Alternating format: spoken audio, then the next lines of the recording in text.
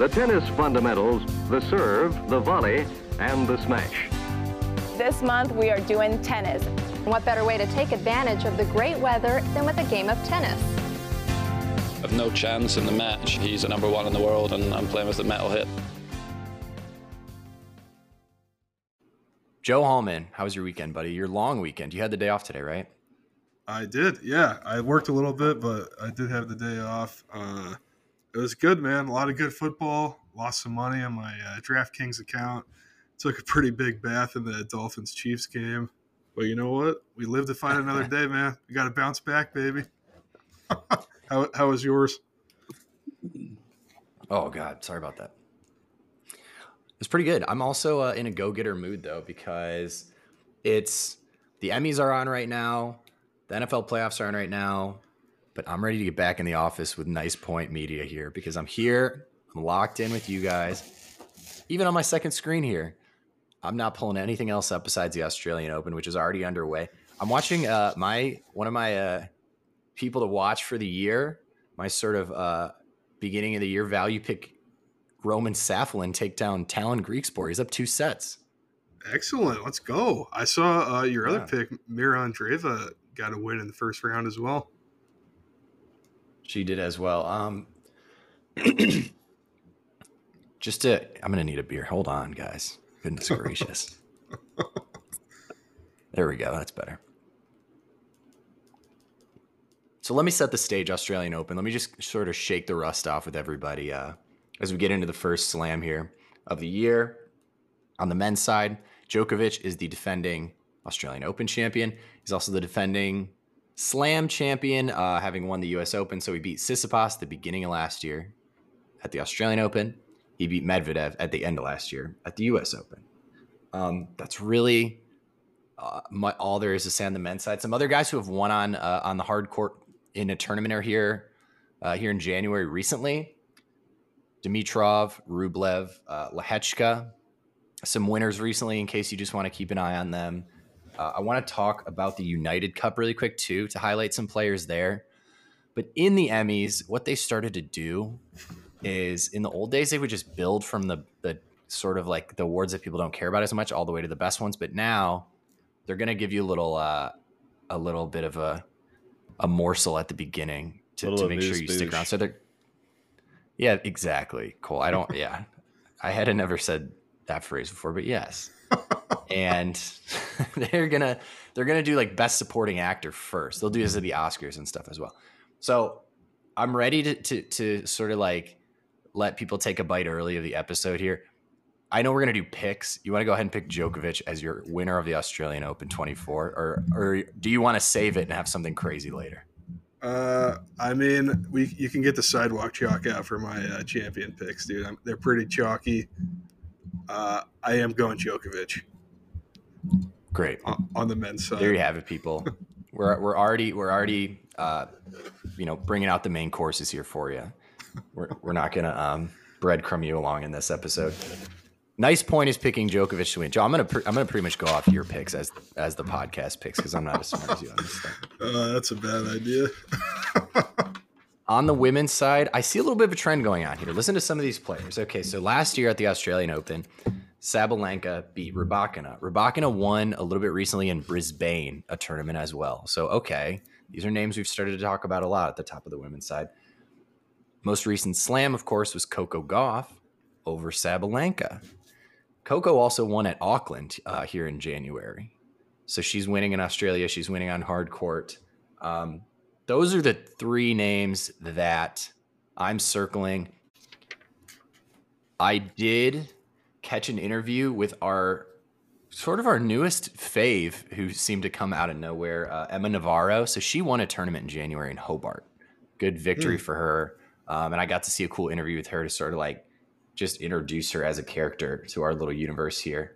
Ostapenko also won on hard court in January as well. I know we're all about Ostapenko on Nice Adelaide, baby. Yes, she did.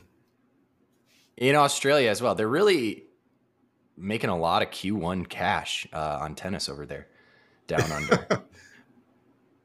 Did you get wind, Joe, of any of the United Cup between Poland and Germany? Not much. I think Iga was the MVP of the tournament. I think she won every match she played. She was leading Poland to the championship and playing doubles with Hubie Hurkacz. And so the format of playing the other nation is a singles women's match, a singles men's match, and then a mixed doubles match. And so Iga did win hers, as you said. And then Zverev beat Hubie Hurkacz in his match. And then Zverev and somebody else beat Iga and Hubie. So that's how Germany won the United Cup. Again, just kind of more players that with a little bit of heat on them right now. That's my setting the menu.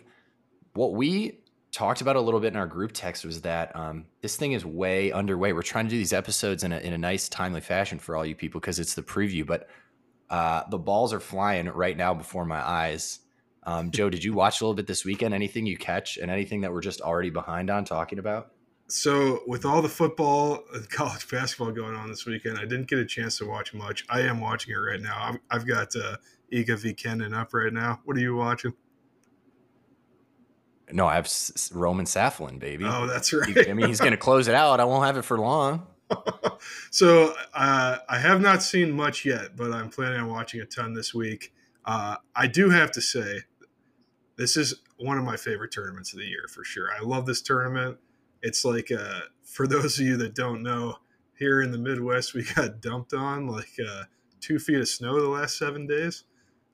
So it's cold and snowy and gray, and I turn this on and it's sunny. People are wearing shorts and t-shirts. I love it, man. I love this tournament. So I'm excited to see what happens.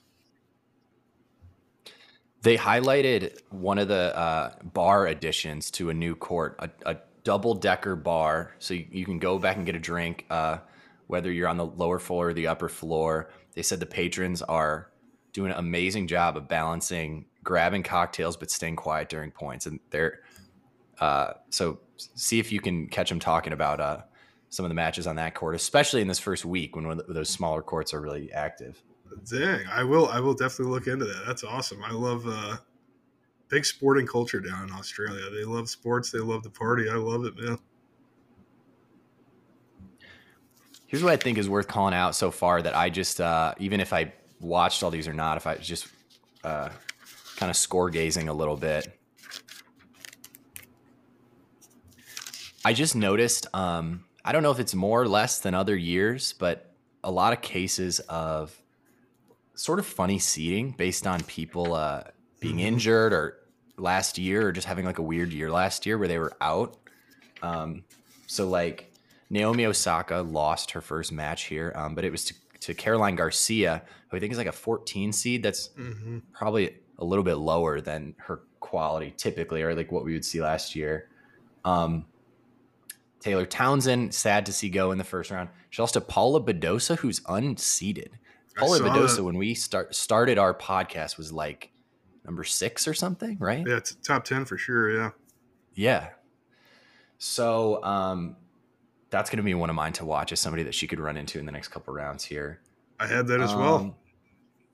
Oh, okay. That's good stuff. And then like another fun one again, like just you're getting lucky if you got tickets out here in Melbourne for the first couple days to watch Felix Auger-Aliassime, who, again, another guy that dropped way down since like in the course of our first season of the podcast. He was like number 6 and he's unseeded now. He had a terrible, terrible year last year, and he's playing Dom Thiem, one of the only slam winners in the GOAT era, the 3-headed GOAT era, besides those guys. Right. So great matchup in the first round that I think went to 5 sets. Yeah, 5-setter. Felix coming out. Yeah, that was I had that written down as well. That's interesting. So I think I'm seeing Felix is seeded 27. And then Dom Thiem. Okay, he's got a seed. Dom Thiem unseeded, like you said, who was, I think, did you say he was the U.S. Open winner in 2020, I believe, Dom Thiem? Yeah. So, yeah. Yeah, it might have been a little bit of a COVID asterisk, but still. Could be. But, yeah, so, I mean, he's obviously, he's got the goods. He's a good player. So, great to see FAA playing well again. Yeah, 5-setter. One of them went to tie breaks, so a long match there. I know Djokovic did drop a set in his first match. I know Tiafoe and Fritz both faced multi, 4 or 5 set matches and got out of them. So as we said, things are underway. We're just cranking this pod out like at the end of what we thought was a long weekend, and we're back at work. But boys, Did you see? I believe it was in the first round match. Djokovic, somebody's phone started ringing in the crowd, and he was like, "Are you going to answer that?" And everybody in the crowd could hear him, and everyone laughed. wait, I had it as I think the other guy said that to Djokovic and got a laugh out of him. Okay, that's possible. I thought Djokovic was like, "Are you going to answer that or something?" But As long as we're talking about Dom team, I will quickly just relay how dominant Djokovic is at the Australian Open specifically. So if you look at the U.S. Open, where, as you said, maybe there's some COVID stuff going on, whatever. Djokovic won last year, but before that, he hadn't won since 2018. Alcaraz in there. Medvedev had beat him in the U.S. Open. Stan Wawrinka won in 2016. Nadal's got a couple of these at the U.S. Open. In Australia, it's a really different story. It's in the last, let me just annoyingly count these right here. 1, 2, 3, 4, 5, 6, 7 of the last 10 or 11 years are all Djokovic at Australia. So it's a really different story, even though it's both hard court. yeah, he's dominated this tournament. And as we've talked about before, my theory is he stays in shape in the off season, and this is the first big tournament of the year, and he's coming in great shape. So maybe some of the other players are trying to play their way into shape. Don't look now, Sophia Kenin with the early break over Iga, up 2-1. Let's go. That's another good value for your money if it is in fact cheaper to go on these first couple of days. Former Aussie Open champ Sophia Kenin. Something we're going to talk about breakpoint a little bit in this episode. We're gonna needle into it. Something that you hear a lot of the players talk about when they're stressing out about their legacy and their career. It's how they're getting older, and they're like, "Oh fuck! If I lost in this tournament, I'm running out of chances as I get older." Right? How I think they should reframe their minds, and especially with Djokovic out here, like the example that he's setting. It's like, are you feeling any worse? I mean, okay, you were 27, now you're 28, now you're 29. Like, how do you feel? You feel the same. I mean, if you're like, I can feel that I'm slowing down or I've had a couple injuries, that's one thing. But I feel like some people are just sort of like, they just have that that internal clock a little bit. And they're like, nobody really wins it in their late 30s. So I'm just screwed now. But if you feel fine, if you stay healthy, and you're a nut like Djokovic, you'd be fine. I think Tom Brady said, when he was in his late 30s and maybe into his 40s, he said he felt better than he ever had before. But I think he really got into some the nutrition and stuff later in his career, Tom Brady, and I think it really helped him. Looking forward to that phase for myself. The only other random news and notes I want to cover here before we just hit maybe make sure you watch these this week is we got to talk about this Wild Thornberrys themed drawing put out by, I think, the USTA in support. It was sort of like a little cartoon graphic image of all the seeded American players. And because they're going to Australia, I suppose, they're going to the Outback. And so they were kind of on the wild. If nobody knows what I'm talking about with Wild Thornberrys, I'm not about to try to explain it either. Either you watch the show and you were that age, or it's not going to make any sense. But they're on the Wild Thornberry style camper, and they all look like Wild Thornberry characters. And it was panned by Coco Gauff, Jess Pagula. Everybody just said, "Why did you make us look like the Wild Thornberrys? We look weird." There's a sort of a problematic racial element almost to it a little bit. I don't know if that is true of the Wild Thornberrys. I haven't gone back and revisited that text in a while, but certainly the image just seemed like the wrong move to depict some of these people like the wild thornberries. I guess that's my little podcast host's assessment of what's going on there. Let's hear from producer Cole and Joe on this one.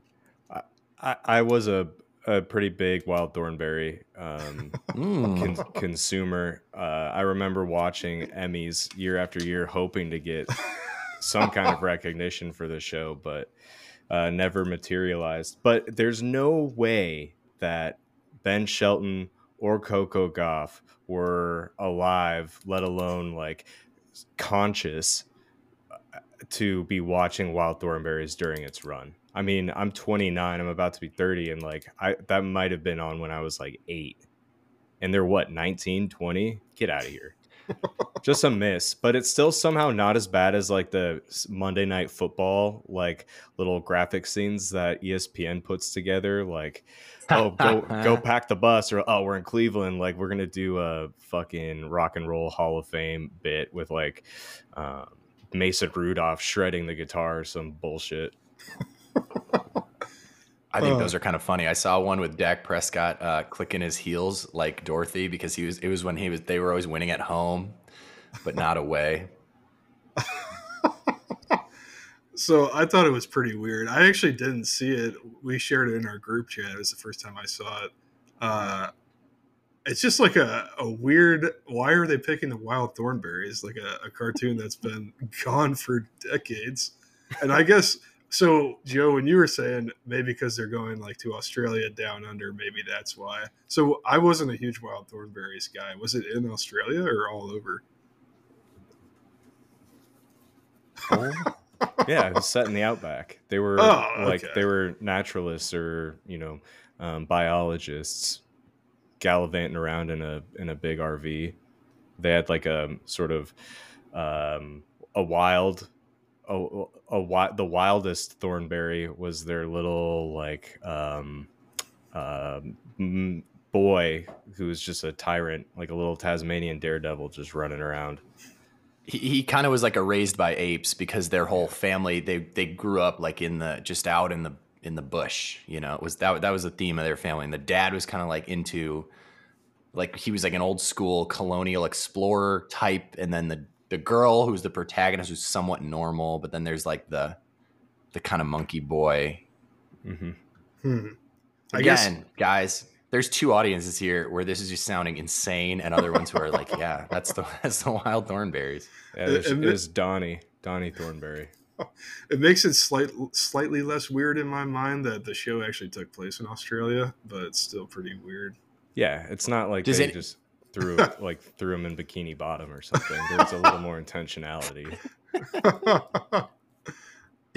I don't even want to say this because we could just make this technically like a totally gonzo podcast where it's just like rah for all our favorite players, and sometimes it is that. But does anybody think it's a little bit uncool to just like to just go on social media and roast like some dumb like social media manager who had to put this together if you're a big star?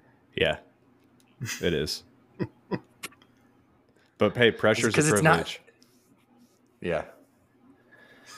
I'm excited for the Hey Arnold US Open crossover because that's set in New York City, right?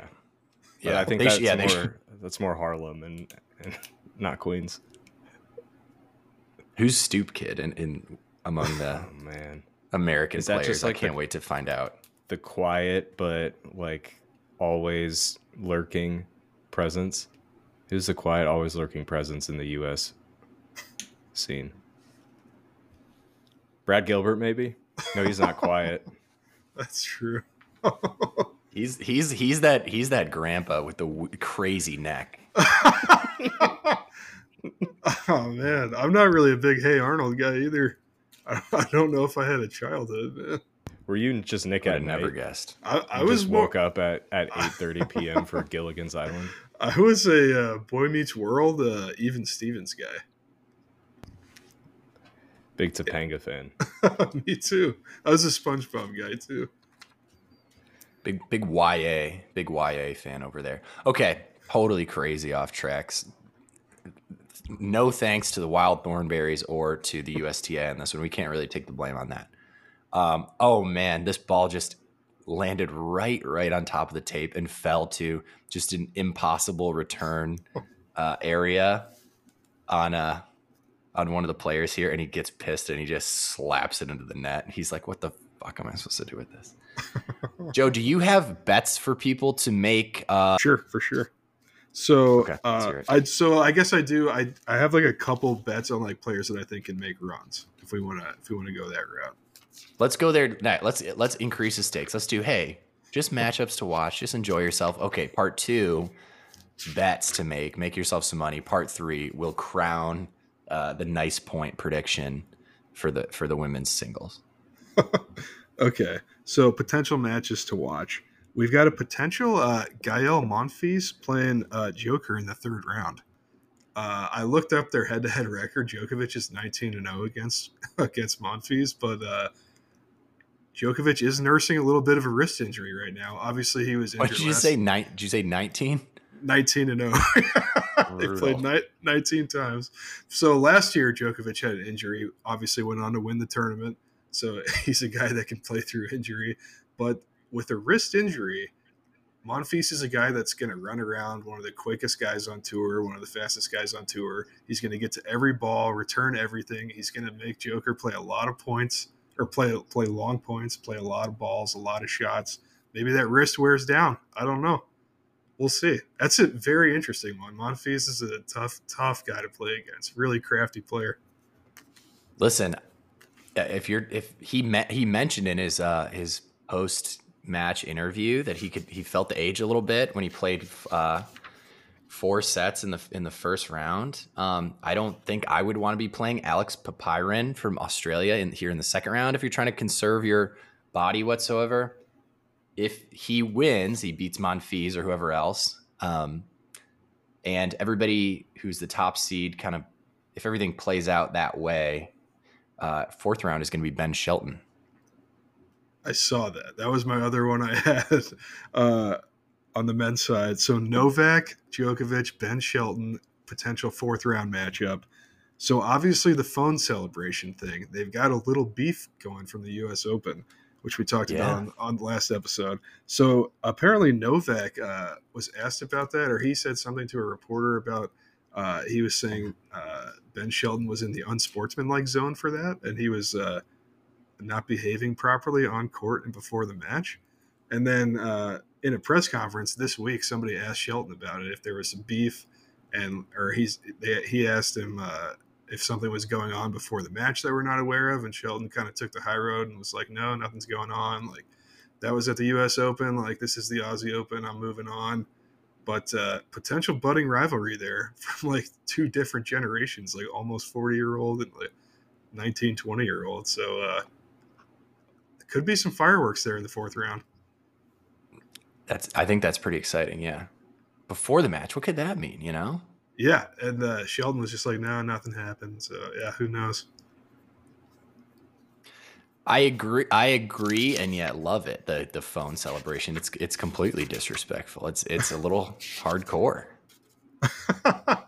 I love it too. I think it's awesome. As we talked about, I think tennis needs more personality, man. Bring more fans to the sport. I think it's great, and I love the hanging up the phone like retaliation by Djokovic. Love to see some some real competition out there. 2 big time competitors. I have a couple other ones here. Again, I'd love if we could provide more, just like make sure you watch these right now, but with the timing, it's just hard. We're trying to give some that are real and others that may become real based on who wins. But one that if these 2 players win out, will play each other is Tiafoe and Khachanov. It's a tough matchup for the 3rd round for both of them. Tough run in the 3rd round. I think this is how Tiafoe's U.S. Open ended, if I'm correct, is to Karen Khachanov. At the hands of Karen Khachanov. That will be a good one. That's a good find by you. It's a tough 3rd round match for sure. Thanks, buddy. I think this one's real already in the 2nd round, and that is Oh no! See, even this one is going to have to. I think these guys still going to win in the first tonight to get there, but it could be Tommy Paul and Jack Draper. Uh-huh. Not the top guys from their countries, us and the old UK, but people that a lot of people are hanging their hopes on in our old classic kind of some of the OG nations, if you think about it from the modern perspective, from the Western perspective. That's And an then, interesting pick there. We might be hearing more about that when we talk betting in a few minutes. Okay. And then I don't know if I've just got too much exposure from last year's season of Breakpoint to Tanasi Kokonakis, or if he's just kind of like just such a cutie pie that I always look at his name on the bracket, but I've seen him go to some pretty intense like 5-setters. Like he had one with Murray last year, I know. Yeah. And so if Grigor Dimitrov, who is kind of at a peak of where he's ever been seated and where he's ever been ranked, he's kind of hot right now. If he wins and he runs into Kokonakis in the second round, that's tough. That's someone who's going to bring, I think who's going to bring a lot to Gregor's doorstep in that second round match. So for the listeners, we did not talk about this beforehand. I had the same one. So as far as betting game spread, I would Here we go. I would hammer Kokonakis in that match. Grigor is going to be, obviously they both have to win, and I'm planning on betting Kokonakis, so I hope Grigor looks really good in the first round. I think that is a potential landmine, huge landmine for Grigor, who I'm a big Dimitrov fan, playing really well right now. But as we saw last year and the year before, Kokonakis loves playing in front of his hometown crowd, has a huge forehand. Yeah, I didn't even mention that. Good point. Has dealt with so many injuries in his career. His ranking is just always lower than his talent and where it should be. And I think that's a huge trouble spot for Dimitrov. I don't know what the game spread will be. Obviously, Dimitrov will be favored if they meet up, but I would hammer Kokonakis game spread there. And like you mentioned, Kokonakis Murray, I think that was a match of the tournament last year, honestly, and it was really early on. That was an insane match. Yeah, that was here. Yeah, that was here in Melbourne as well. So, not to get into too many of the technicalities, but you're basically able to bet on things like game spread and the outright winner once that matchup is set. Is there anything you can do prior? Can I say? So you can. I'm sure you'd have to go down to individual players to say, I can say Dimitrov goes to the fourth round or something. So as of like an hour ago on DraftKings, you could. I looked like just now, and like as far as futures, I was only seeing you could pick only the champion of the whole tournament. But they had so I think they took those bets off, unless I'm just completely looking at the wrong thing now. But I'm sure that's our bad. Producer Cole, you can take the parental controls back off of Joe's DraftKings account. I think he's in a better place. I wanted to hear him just make sure he had his head on straight with some of these picks, and I feel better about it now. So go ahead and do that. I wonder. I had such a bad weekend. I wonder if DraftKings is putting the training wheels on me, man.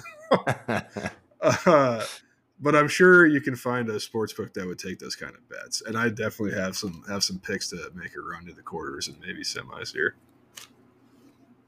Hit any other good betting items as well as matchups for the men's before we go to the women's. Okay, so for men's, as far as making a run, I know I've mentioned him several times. Alex de Minaur, 10 seed here. So this was I looked this up when these bets were still available. He's plus 275 to make it to the quarters. He's playing phenomenal tennis right now. I think, as we mentioned, he knocked off Djokovic and I believe Fritz at the United Cup. So he beat Raonic in round one. Raonic, obviously former top 5 player, huge serve, unseeded right now, but I think that's a great win. He's got our boy Arnaldi in the second round, which we know he's like a up-and-coming young player. That'll be a tough match for de Minaur, but I think he wins it. Third round, he'll have Kotov or Kabali, which I'm not familiar with either of them. I would take Demon over either of them. Fourth round could get tough. He would have Korda or Eubanks or Hallis or the 5 seed Rublev. I'm calling the upset if he sees Rublev. I like Demon the way he's playing right now. I think he's winning that fourth round match. I think he's through to the quarters. As I said, that was available at plus 275. So pretty good odds there. Yeah, that's winnable. I don't know. No reason to just disparage Rublev for no reason, but he could have trouble with Eubanks. I mean, he might not be there. Yeah, could be Eubanks. Could be Korda. Wouldn't be crazy. Yeah, no, I completely agree. And then my other one on the men's side, you mentioned him earlier. I like Jack Draper into the fourth round, and I believe he's unseeded. Wow. So I don't think he's played his first round match yet. He would have to beat Marcus Giron in the first round, then likely Tommy Paul in the second, which would be really tough. But Jack Draper's playing really well right now. Obviously, 6'4" lefty, tough to play against. Big server, big forehand. Could give Tommy some problems. And then he'd likely have Jan-Lennard Struff in round 3. So I think I like Draper over him too. I think Draper's going to be a fixture in the top 20 going forward next few years. I like Draper into the fourth round. All right, I got some questions about this one. Is Draper to the fourth round something you'd bet on because you think it's a good value for the unlikeliness, or you want to just outright predict this? A little bit of both. I think somewhere in between. Yeah, it'd be a value pick. The toughest match there would be Tommy Paul. Hell yeah, it would. Yeah, that would be tough. But dude, Draper's playing well right now. We'll see. That's not an outright prediction, no, but I think that was my second question, Hallman. Is he's playing well right now? What are you referencing? What have you been watching, or is that getting back to the end of last season or something more recent? No, I think I'd have to look now, but I think he's been playing well early on this year in some of these tune-up tournaments in Australia. Let me pull that up real quick. I think actually it sounds like he made it to. He make a semi or a final? Oh, I think you're right. And he's the one who, when I mentioned Lehechka, at the beginning of the tournament, yeah, Lehechka. So Lehechka's a guy to watch in this tournament too. Obviously, he made it to the quarters last year out of nowhere. It was kind of his coming out party. So he likes playing here in Melbourne. So Lehechka is somebody to watch as well. Good call out. But yeah, Draper, good find. Draper to the finals, lost to Lehechka in Adelaide. So I think that's I am definitely. Oh, I do want to mention. So the last thing for the men. So DraftKings odds to win. Joker's the favorite. Alcaraz 2, Sinner 3, Medvedev 4. Zverev 5, Runa 6, Dimitrov 7. Demonar's coming in at 8. That's interesting value at plus 3,500. Number 9, our guy Ben Shelton, plus 4,000 to win it all. That's interesting. That's very interesting. I probably wouldn't pick it, but you never know. Might throw $5 on it.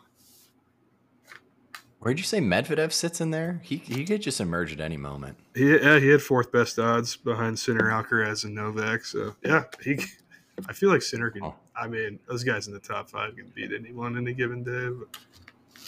I think so. You said you liked my Badosa call out.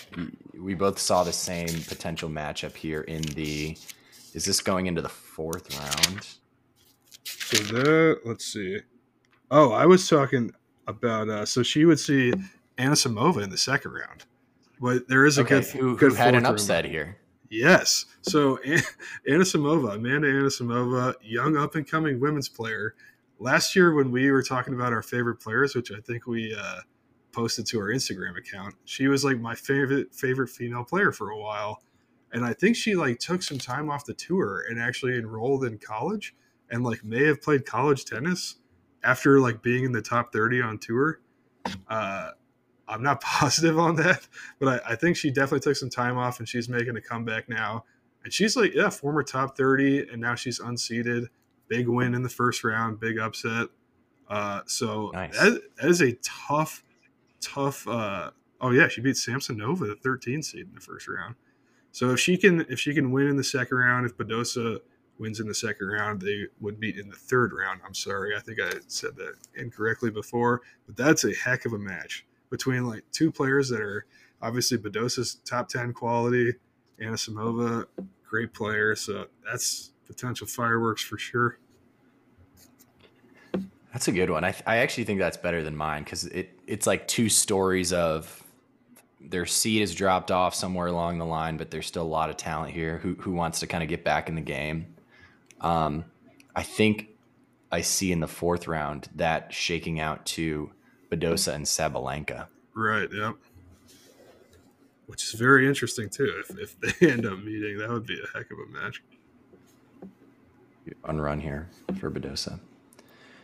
I have as one of my call-outs, and it's happening, as you said, I just switched over to see Iga and Sofia Kenin. One of my matchups to watch for week 1 here, Iga versus the Americans. So should Americans keep winning their matches, she's lined up here to go through 3 in a row. Iga is going to play, she's playing Sofia Kenin right now. She would play Danielle Collins potentially in the second round, should Collins win. And then I have into the second round already, McCartney Kessler. I don't think we've said this name before. No, I don't think so. That would as a potential third round matchup. You know anything about McCartney Kessler? 2 last names. I don't know much about her. Never trust anyone with 2 last names. Or is it 2 first names? I don't know. I don't know much about her, no. But big upset into the second round. McCartney, we owe you a little research session. I might do it while Joe's rambling on here. What else you got? Bets? Who to watch? Women's side. So potential matchups on the women's side. So Ons Jabeur is meeting Andreeva in the second round. And let me look that up. I didn't want to go too far down this rabbit hole with my fandom, but I saw that one as well. That's interesting. Obviously Andreeva unseeded. She has the 8th best odds on the women's side to win the entire tournament, Mira Andreeva. Woo! Which I thought was very interesting. Jabeur is 7th, and they're both plus 3,500, so they have the same odds. So I guess not 7th and 8th. Wow. They're tied for 7th, yeah. So that one's going to be a battle of wits. Yeah, that's a heck of a match. For sure. And I know you're a big Andreeva fan, so I'm sure you'll be tuning in for that. That's really interesting. You know, Ons Jabeur is, as we've talked about, I feel like she's like a little bit too easily shaken up, and she hasn't come through with the slam win when she's been there. But at the same time, she's also a shaker upper because of the way she plays, being a little bit out there. So it's really like, is she controlling the energy of the game and the speed and the spirit of it, or is she? It's almost like as soon as she's not controlling it, she's sort of like giving it up. Interesting take. How that plays out against someone so young but talented, but who also probably like has room to grow as like a mental game controller is really interesting there. For sure. And obviously On's queen of the drop shot. So we'll see how Andreeva handles that. It'll be a great match. So my other match to watch on the women's side, a potential third round matchup between Leylah Fernandez and Coco. And I don't know. Okay. I was following an Instagram account. I'm sorry, I don't know who it was, but they were saying something. The caption was like something like, "Is there a ball that Leylah Fernandez can't get to?" And like the video is just this amazing point. Her running back and forth, like every shot, getting to every ball. She ends up winning the point. Must have been her first round match here in Melbourne, and she looked really good. So she's playing at a high level. Obviously, she's been to a slam final before. I'm talking Leylah Fernandez. So that could be a great match there. A tough third round match for Coco, possibly. Interesting. So it sounds like you think she's probably going to get past Alicia Parks, who also an up-and-coming American player who we hope to become big fans of. Hope to see her more often. But that's who she's going to play in the second round on Wednesday. Right. And I think Coco's got Caroline Dolehide in the second round, who's an American player. Yeah, tell us about her. So I believe she's from Chicago suburbs, so Midwest kid. Always love to see that. But McCartney Kessler to finish up on the Americans. Florida Gators. Florida's cranking out the stars. Ben Shelton. Yeah, for sure. Good history. Good tennis history down in Gainesville. All right, what else are you saying? I have maybe two more. What else you got? So that's all I got for matches to watch for week 1. I do have a sleeper pick making a deep run. But you can go ahead. All right. I have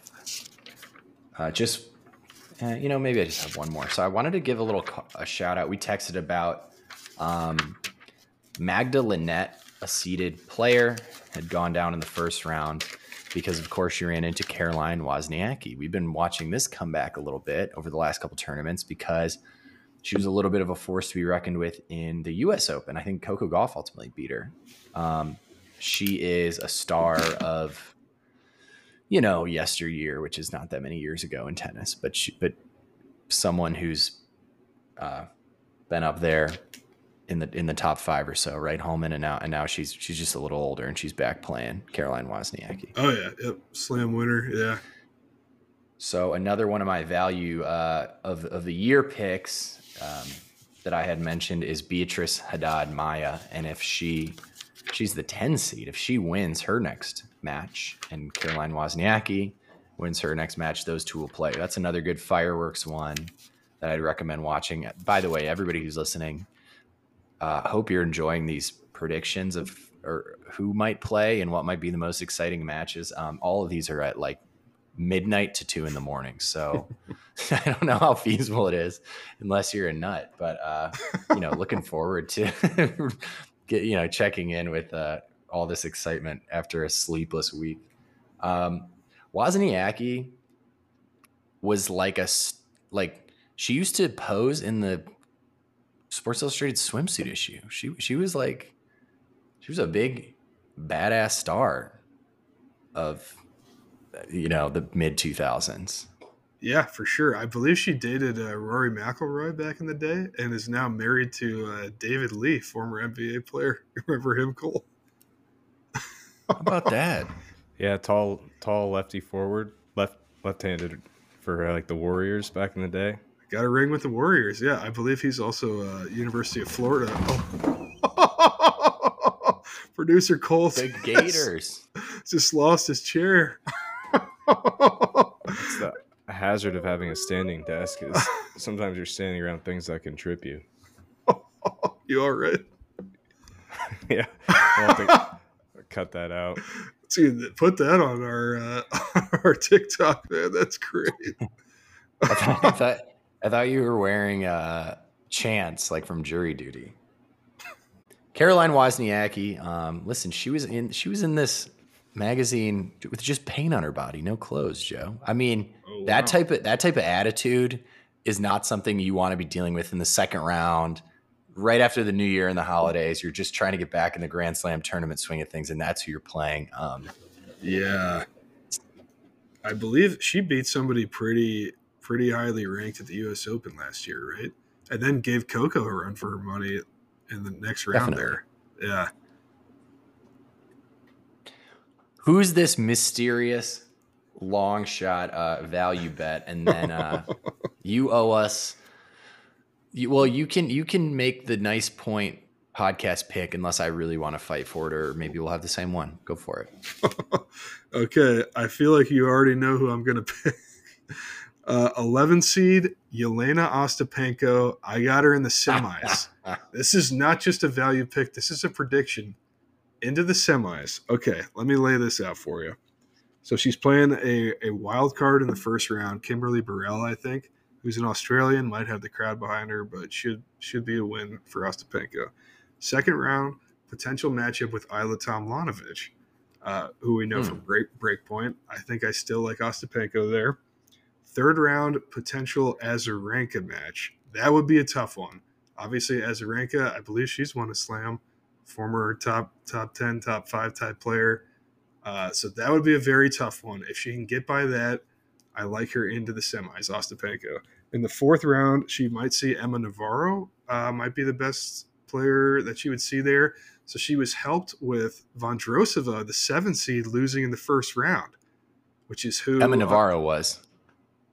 What's that? Emma Navarro's helped by Vondrousova. Right, but potential fourth round matchup with Ostapenko is also helped by that. Is my so she would have been Ostapenko would have seen Vondrousova in the fourth round, I believe, if they both would have kept winning. So 7 seed Vondrousova out, and then that lines up for a potential quarterfinal matchup between Ostapenko and Iga, which is what we saw at the U.S. Open. We all know how that turned out. Bad day for Iga.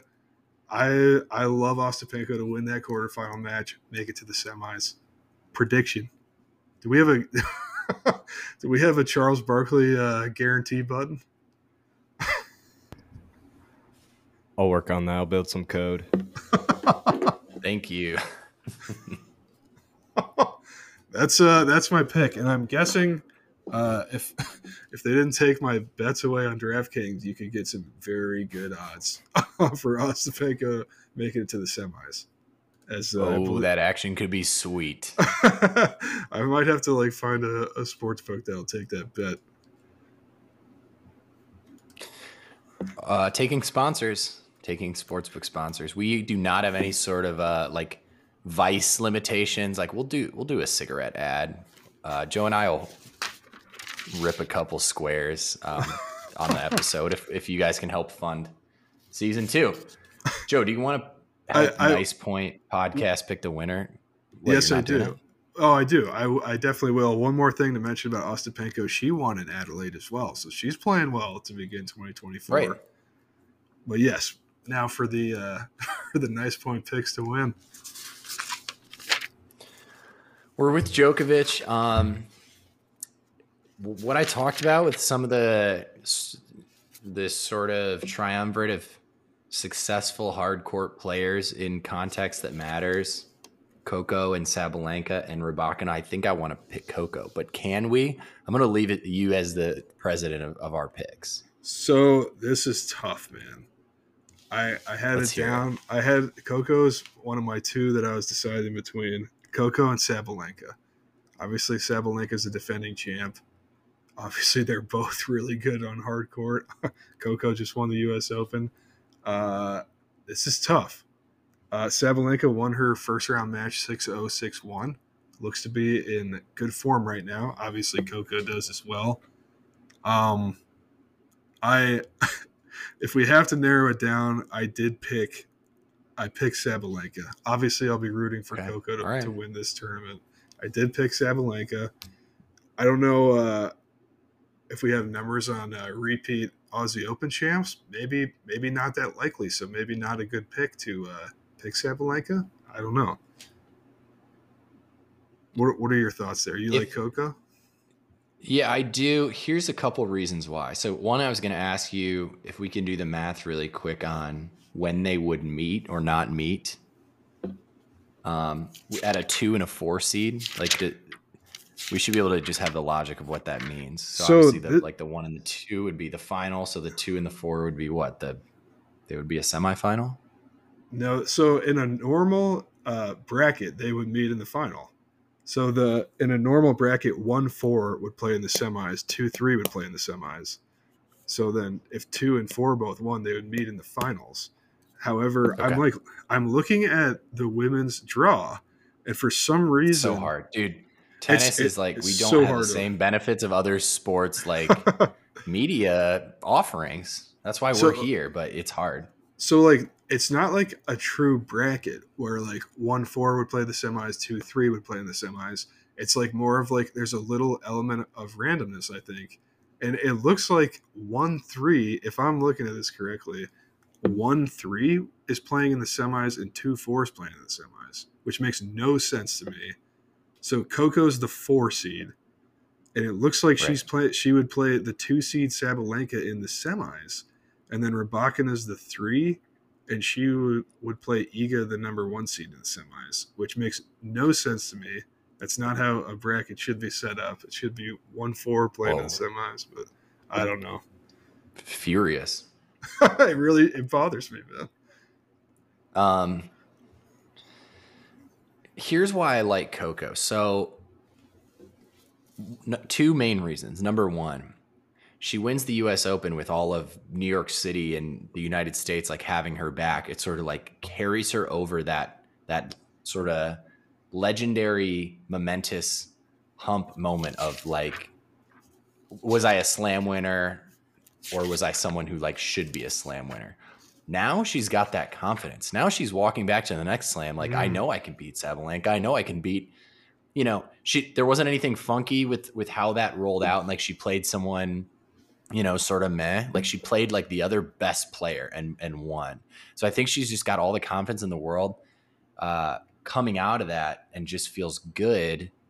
I'm just projecting. I didn't talk to her, but, and then the other thing is I just think if we know anything about how like the women's is such more of a rotation of success than the men's, like we saw Iga have a phase where she won like 3 or 4 out of 5 titles. And then I don't think we didn't see it at the end of last year. And I don't think we're going to keep seeing it.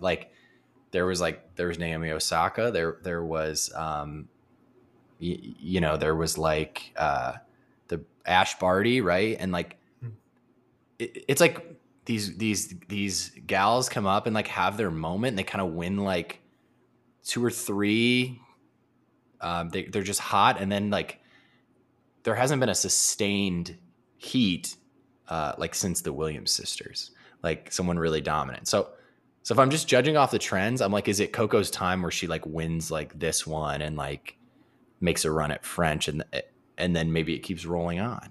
Or are we, is she really that great and it's 10 years of Coco? I don't know. But at least as it's gone the last like post Williams years, like last 4 years, it's like people get hot and they win a couple tournaments.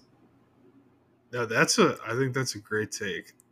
There's definitely like that. Yeah. Like you said, Iga winning like 3 of 5 for a stretch there. That's very interesting.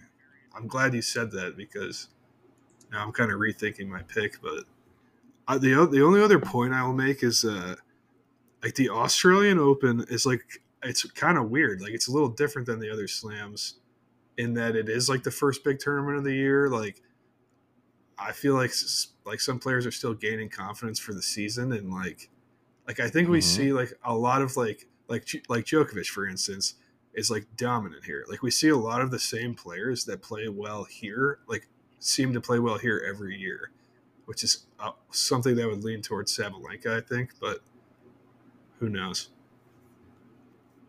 How did Sabalenka do 2 years ago? Do you have any idea? Was she in the finals? Let me look that up.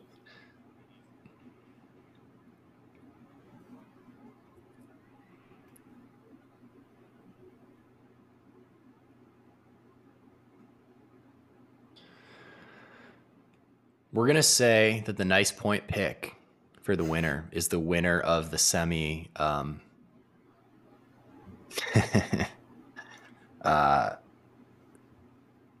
Would Ostapenko be on the other semi?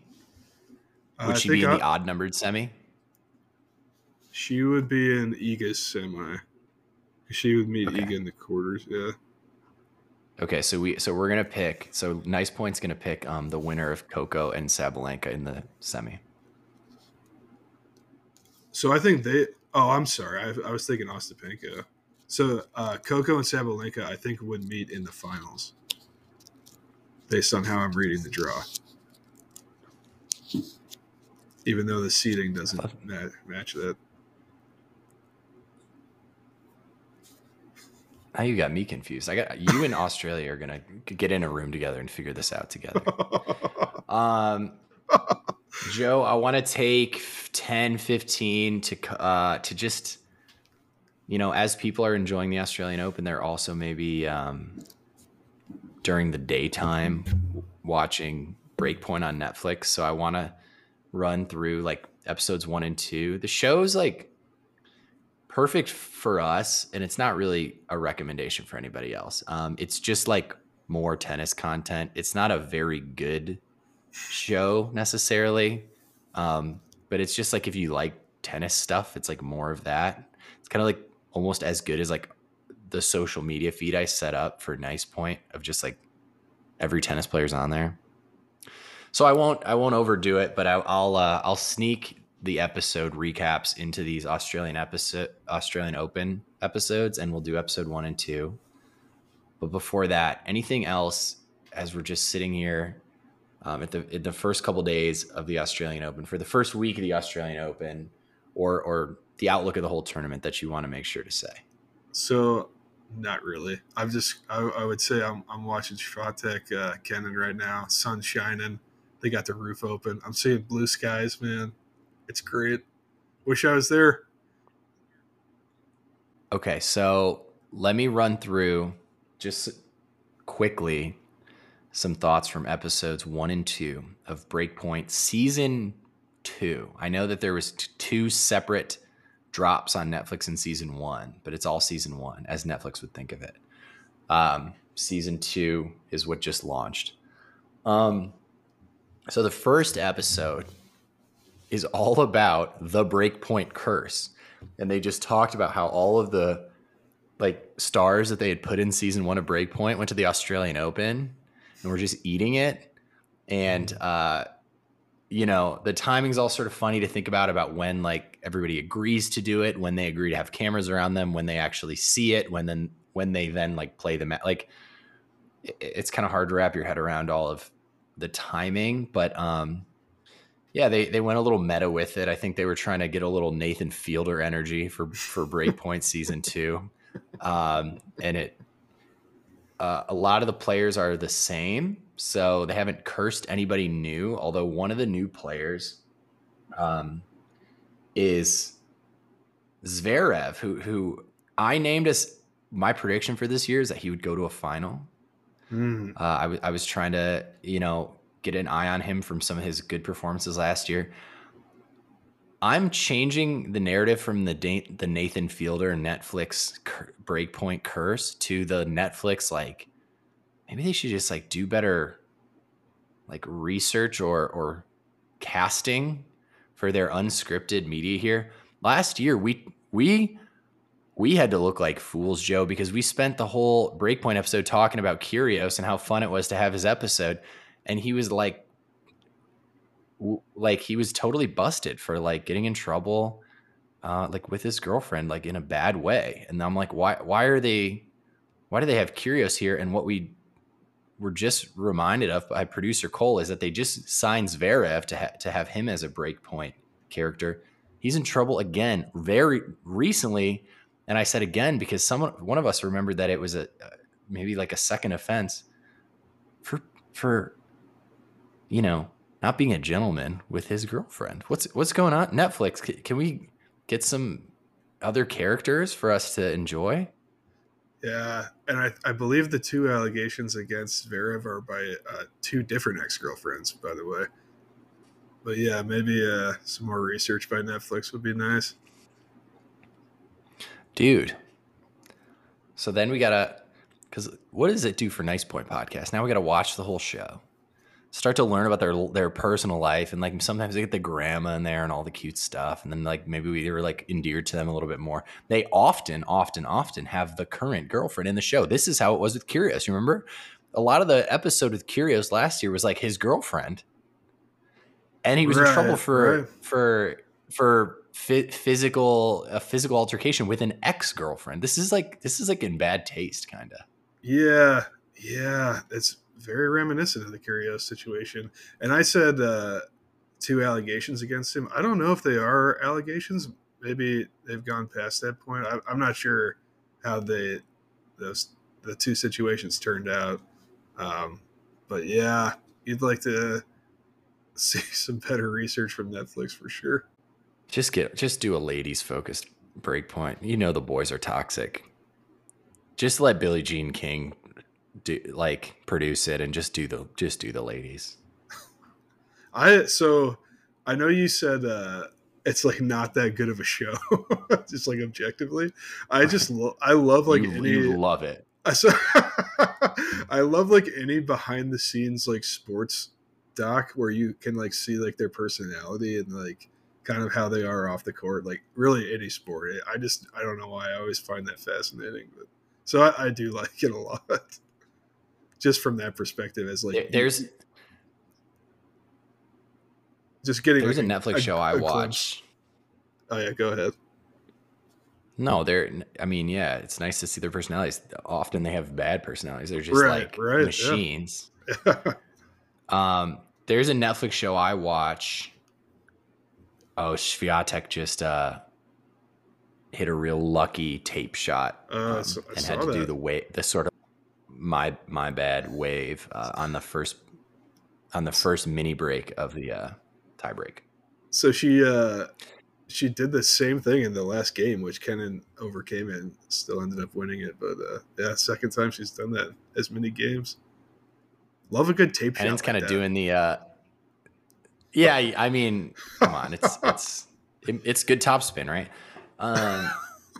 Netflix has another show called The Movies That Made Us. And it's just these like sort of real quick, lazy docs about like a movie that everybody loves, like Jurassic Park or Ghostbusters, and just sort of like runs you, like it just has like some of the people that like worked on it and they like talk about it. These episodes are, I swear, like 22 minutes long. Another amazing example of like, it's so up my alley that like the quality matters zero. Okay. I like that. So that's a great point. So Cole was showing me a kind of like a behind the scenes like documentary about the making of I can't think of the name now. The Jesse Social Network. Yeah. Which I thought was like absolutely like incredibly interesting. Like I was like glued to it. So I'm right there with you. Anything that's like up my alley, like I'm watching it for sure.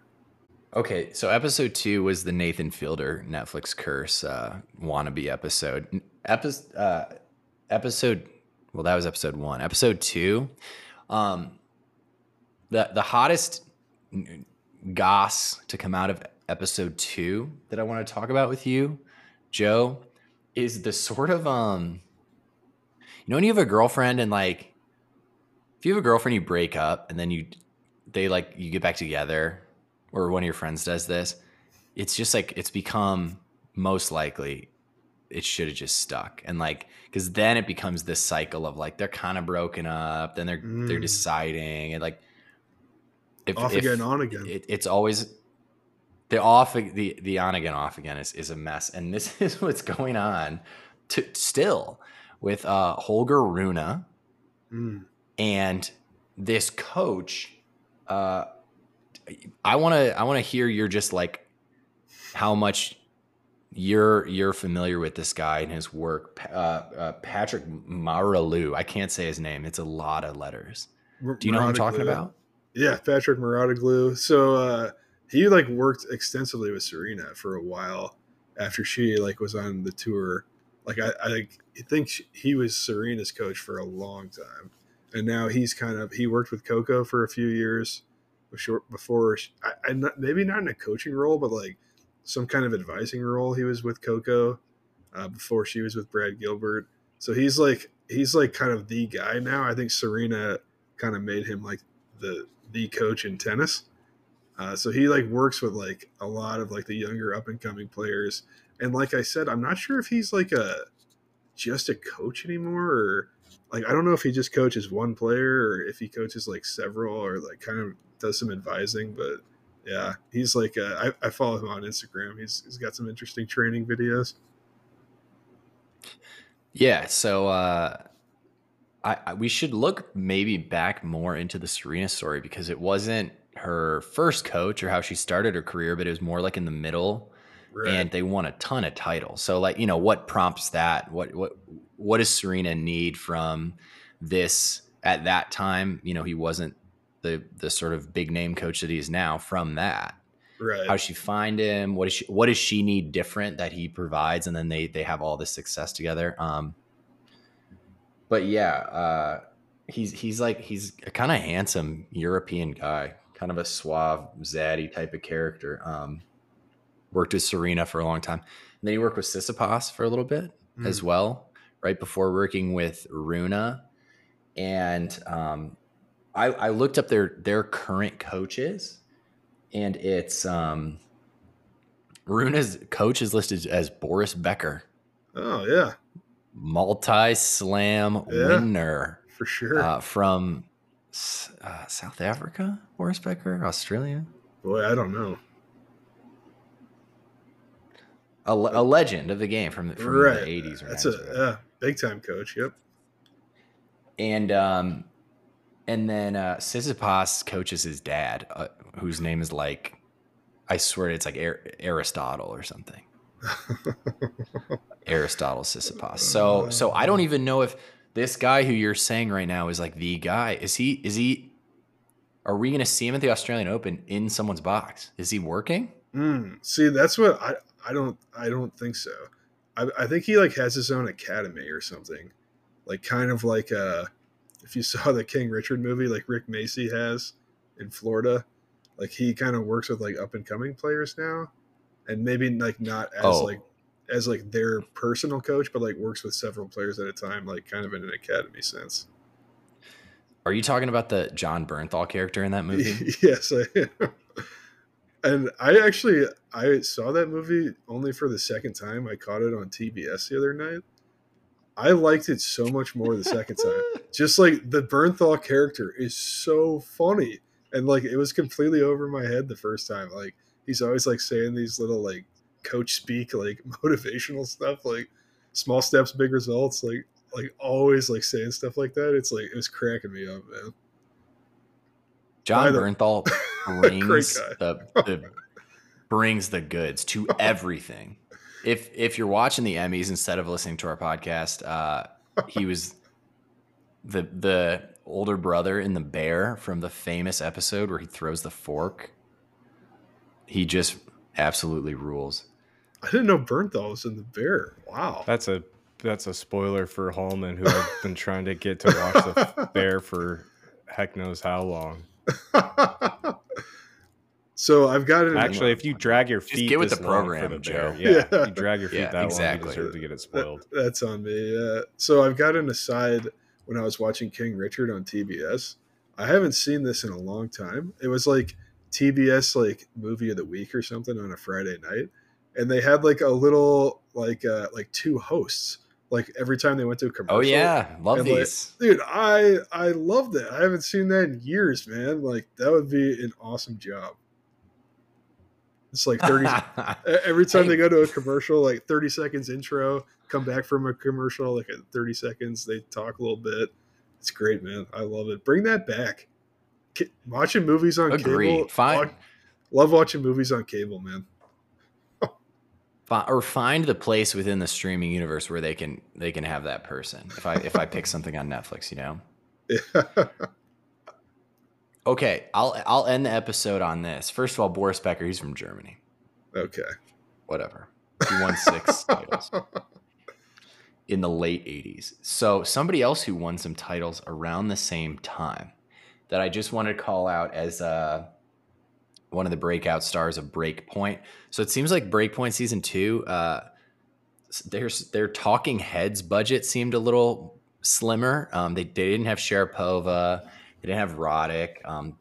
I feel like I even remember like Serena like having a comment or two. In this season, Naomi Osaka is one of the people that speaks and sits in a chair, but doesn't like she's not one of the subjects of the documentary. So a good shout out to tennis history, which is always important because pretty much all of like tennis history got ripped off by Nice Point podcast not existing yet. The talking head that they do have is Jim Courier. He is a 4-time slam winner, 1991 through 1993 right when I was conceived and born.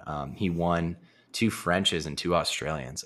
Super late 90s looking guy. Like his look on the court when he's winning slams is kind of like if your dad happened to play tennis and you're a little kid and you remember him being like, okay, it's Tuesday night. I'm like, I have my gym bag and I'm going to play tennis tonight. And you don't really get it because you're just a kid and you don't really know like how the world works. Like he kind of looks exactly like that. Wow. So he does some of the on-court interviews in Australia for the ESPN broadcast, Jim Courier. I think he's great. I think he's a great broadcaster, yeah. But, dude, 90s apparel, fire, man. We should go back to that. I think that's like my favorite era of clothing.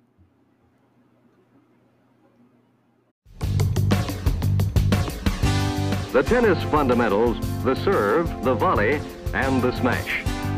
This month we are doing tennis. What better way to take advantage of the great weather than with a game of tennis? I've no chance in the match. He's a #1 in the world and I'm playing with a metal hit.